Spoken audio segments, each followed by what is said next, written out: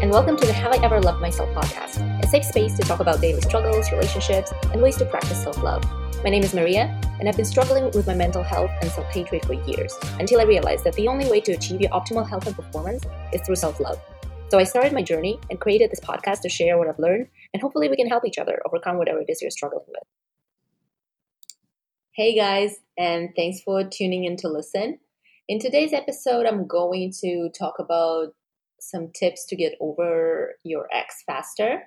And in particular, I'm going to talk about how to change up your home, change up your life outside of it, how those little tiny details that we can implement would help us actually recover. So essentially, it's all about the brain, right? Your brain is now recovering from an addiction. So everything that reminds us of it is a trigger. And the key here is to interrupt the association in your brain so that it stops associating certain places, certain objects with this specific person. Okay, there is a hard way to do it, which is repetition. So you just keep going with whatever environment you're in, and eventually your brain will forget and will rewrite your memories. So basically, if you were having a specific type of food for breakfast, let's say you made scrambled eggs every morning. Right now, your brain is thinking, oh my God, scrambled eggs, we always used to eat them together. I'm so sad, this is terrible. But over time, the more and more you make scrambled eggs for yourself, it's gonna disappear, and it's just gonna be your breakfast. But this is the hard way, and this is the long way. For me, I don't find it particularly effective, just because it takes too long, and I just don't have that kind of mental strength, I suppose. At some point, I was just so tired of being sad. I was just so tired of crying that I was ready to just, move to a different country.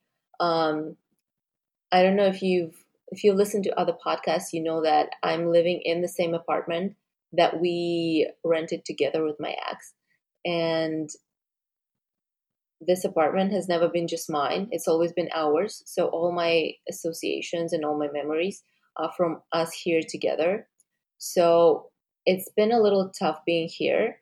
And I was thinking about moving, but then I considered other aspects. It's a great apartment. It's an amazing apartment. I have a very good price. I have an amazing view. I'm in a nice area. My office is close. My friends are close. I have my ecosystem here. I have my doctors. I have my hairdresser. I have my nail lady. I have my esthetician. Everything is here. My grocery store. I'm just used to being here, and I like it. And I decided that maybe it just makes sense to stay, but change it up to a degree that won't make me so miserable. So the first thing I did is to make some little tiny changes inside the house. Some of them were tiny, some of them not so much. First thing that I did, I replaced all the cushions, all the blankets and throws, and I replaced the bed sheets. Just having a different color pattern everywhere already affects it. It's like you enter a room and it's a new room. It's not the same, especially with the bed sheets, because bedroom is such a private space, and there are so many associations because you sleep there together, you share the bed, and this is the place where you spend most of your time together. So it was very important for me to change that up. Even having half of the bed empty and a pillow that's not being used, it's just tough for me. So just changing the color pattern there was honestly amazing. And then with the throws and blankets and cushions, it's the same thing. You have no idea how much just the whole environment changes if you start using different colors. So those are the small things that I did. And then I did another thing, which is basically change up the furniture in my whole apartment. So I rotated the couch another way. I put the TV on the opposite wall, and then I also have the den, which used to be my ex's office. So it was his space, and I hardly ever even went in there, except for when I needed something from like the closet.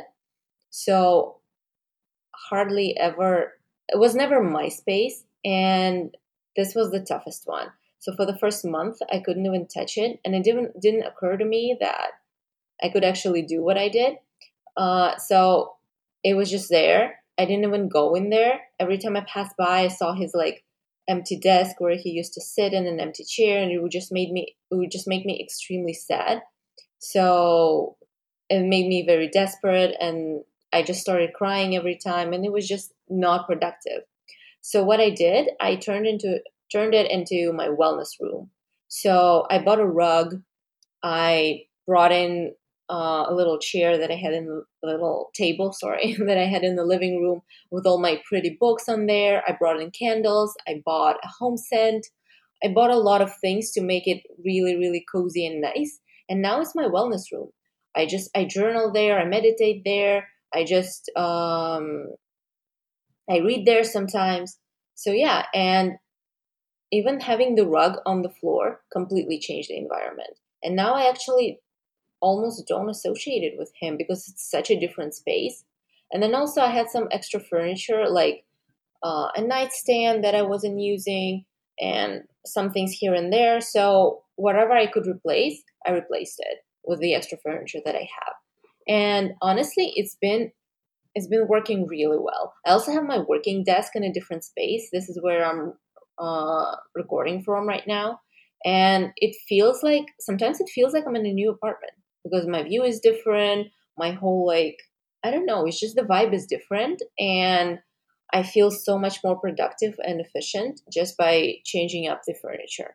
So if you have the opportunity to do this, first change the color combination and then change the furniture just a little bit if you can. Like I would honestly refurnish, but it doesn't make sense for me financially right now. So also like buying a new couch is exhausting, right? It's at least like $1,500, and I think I have like better investments. So yeah, I just investment opportunities. So yeah, I just didn't do it. But if you can, I would honestly refurnish. That would be also a game changer. And then some things outside the house that I did. I changed gyms just because we always used to go to that specific gym together. And even just being there alone, it would bring up all these memories because I would know what machines he worked, which bench he liked, and stuff like this. And when I would look at these places, the spots in the gym, and I would constantly be thinking that he's not there.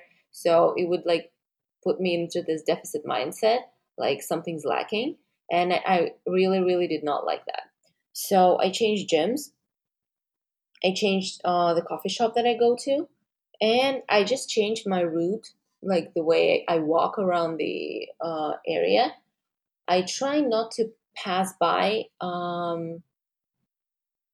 places that we frequently went to, like our brunch spot or like where we went for a walk. At first, I tried not to do that, and right now I started. For the first month, it really, really helped because, again, things were getting too overwhelming with everything, and like even being in the same apartment was not great. So the first month, I just avoided everything, and then I slowly started introducing it back, and now I just don't think about this. I make a conscious effort. It's still on my mind every single time, but I make a conscious effort to not think about this. And soon, I'm 100% sure that my brain will stop even going there because I divert the attention away from it. And that's how our brain learns that this information is not important. So hopefully, this will go away soon. And yeah, and like the last thing is just, I already talked about it in one of the other episodes, but just vent to people as much as you can. If you can vent to people, vent to people. Maybe just talk to yourself. Sometimes I talk to myself, and sometimes I do it in a different language, just because it's actually very interesting. It's a legit form of therapy. When you cannot talk about traumatic events, bilingual people can switch to a different language in which the situation did not happen. And for example, let's say you speak French and the situation happened to you in your English speaking environment. So you can go to a French therapist and talk to them in French about the situation, and it will be easier because the language actually creates the distance. I found this really, really fascinating when I learned about this, and I think this has been helping me too. So I just like translate my problems in another language when I feel like I don't have anyone to talk to, or all of my friends are busy. I just talk to myself in English or a different language, whatever. But I'm just saying, if you want some distance and if it's still too hard to process, maybe try, in case you know a different language, try that, because it's legit, it works. And if you don't like talking to yourself, like I'm an only child. I spent all my childhood years talking to myself. So for me, it's not weird at all. And actually, even right now, I'm just sitting and talking to myself, right? So I actually like this. But if for some reason you're not used to it, or maybe you live with a lot of people, just journal a lot. Write down all your emotions. I do it twice a day, and I don't finish until I'm done with 2 pages. So even if I don't have anything to write, I keep writing. If you don't have anything to write, you can write, I don't have anything to write. And then one way or the other, a thought will appear in your brain, and then you'll just write it down. So I just do basically 4 pages a day. But if you need to do more, just do more. It's a very good exercise, and it's extremely helpful in just calm you down. And it's not the same as venting to people because you don't get any empathy, but it's very, very effective. It's definitely not a bad tip. And I think this is all that I have for today.